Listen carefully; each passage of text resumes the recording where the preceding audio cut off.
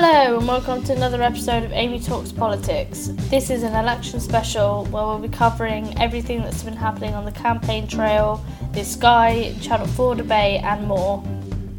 I want to start this episode on a bit of a sombre note. If you haven't seen the news recently, then where have you been? Because in the last 2 weeks there's been a lot of terrorism activity with a bombing at the Manchester Arena during an Ariana Grande concert on the 22nd of May, 2 nights ago, and there was a second attack in London on the night of the 3rd of June. Both of events were awful, and a lot of politicians and celebrities and everything have joined in solidarity to those who have been affected by both of these awful tragedies. But to be fair to Ariana Grande, she showed a massive act of defiance by putting on the One Love Manchester concert last night at the Old Trafford. It was broadcast on the BBC. If you haven't seen it already, I'm sure the highlights are somewhere online. But yeah, it was really good and it was really emotional. I'm actually getting emotional talking about it. It kind of showed, gave a big two fingers to these ISIS terrorists who want to try and destroy our way of life, but that's not going to happen. It was good to watch everyone coming together in solidarity for both the Manchester event and the London events, both of which happened within a fortnight of each other. Yeah, it was a really great event to see and great to witness something like that. On to matters more political.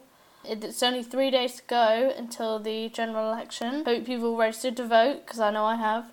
Speaking of which, I will actually be counting the votes from my local constituency, which is exciting. You actually get paid to do it.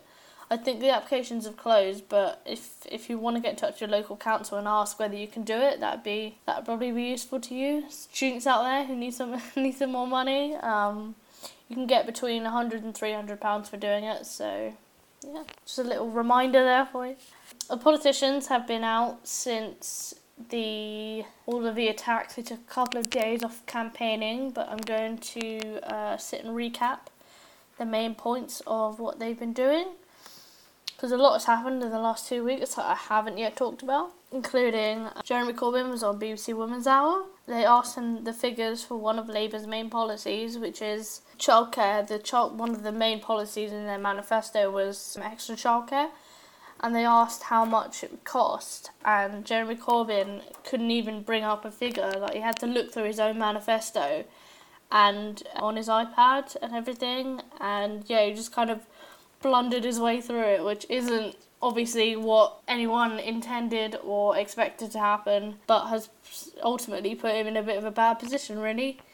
It very much mirrors another gaffe for the Labour Party, in which Diane Abbott went on LBC and couldn't tell the presenter the figure for the policeman. I don't know if you saw that on the news, because I know I did.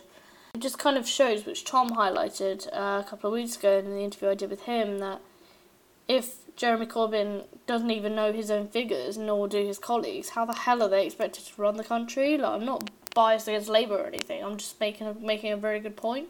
That said, a lot of young people have registered to vote and have indicated that they are going to vote Labour, but as has been proved in the past, the opinion polls aren't always right, and what people say, they might change their mind at the last minute, or have a think about what policies affect them and that might sway their vote. Also, loads of young people that have registered to vote, that doesn't mean they're going to use it. They might not decide that they want to vote after all and sit at home instead. So if you are a young person listening to this, go out and vote. People, especially if you're a woman, people fought hard for us women to get the vote. You shouldn't not use it. The Sky News and Channel 4 debate was last week, and I don't know if you saw it, but it wasn't very interesting, really.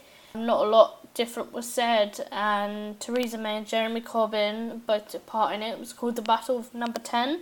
So in the debate, they got an audience to ask questions that they had kind of submitted beforehand. They give some sort of semi-interesting answers, and then after the public debate, there was a chance to, they basically had to be grilled by Jeremy Paxman, which was kind of didn't really work, as if you know Jeremy Paxman's interview style, you'll know that he's very interruptive in TV debates and during his interviews, so that definitely showed during the interviews with May and Corbyn, is that he just, like Jeremy Corbyn, for example, he couldn't even answer a question that Jeremy Paxman put to him because he kept interrupting him, and then somebody in the audience mouthed, "Oh, that's bollocks," basically, and the camera picked it up and everything, and he's become a hero in the nation for saying that, and spokesperson for the people who hate the Tories, basically, and everything they stand for, and kind of all the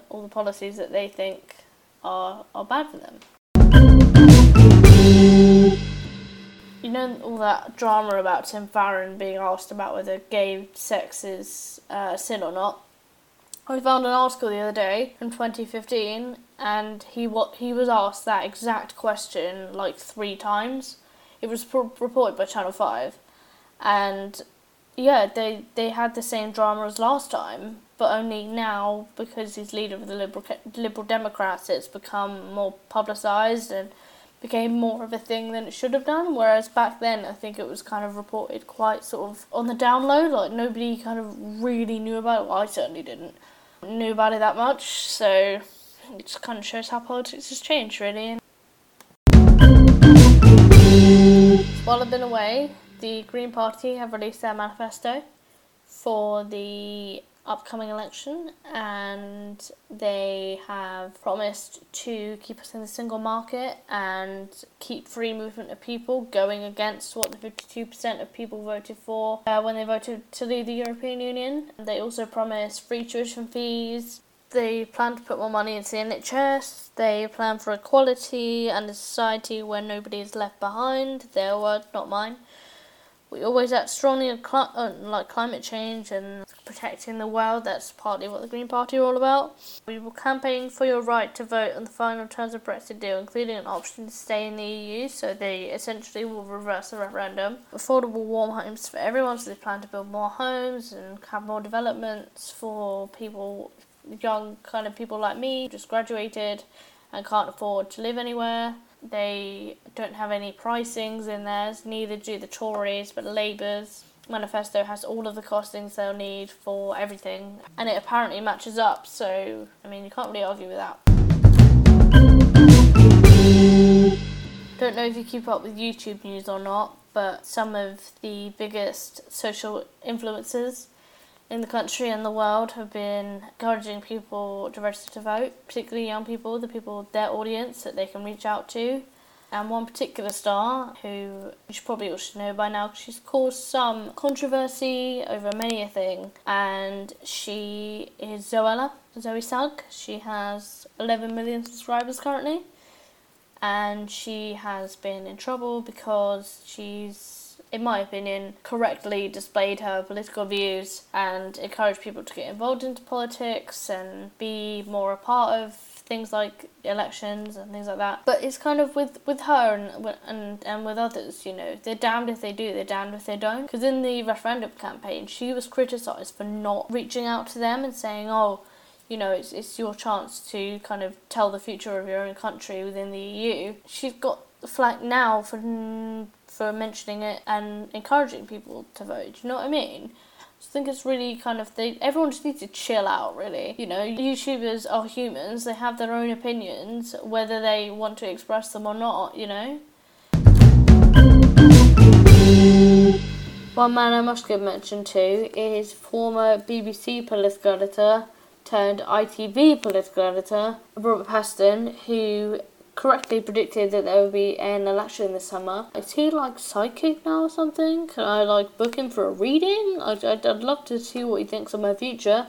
Not that there will be one, but whether this podcast continues or not, that'd be great to know. Whether I get to get a job, I don't know. Time could only tell, but I'd love to hear what he'd have to say about that.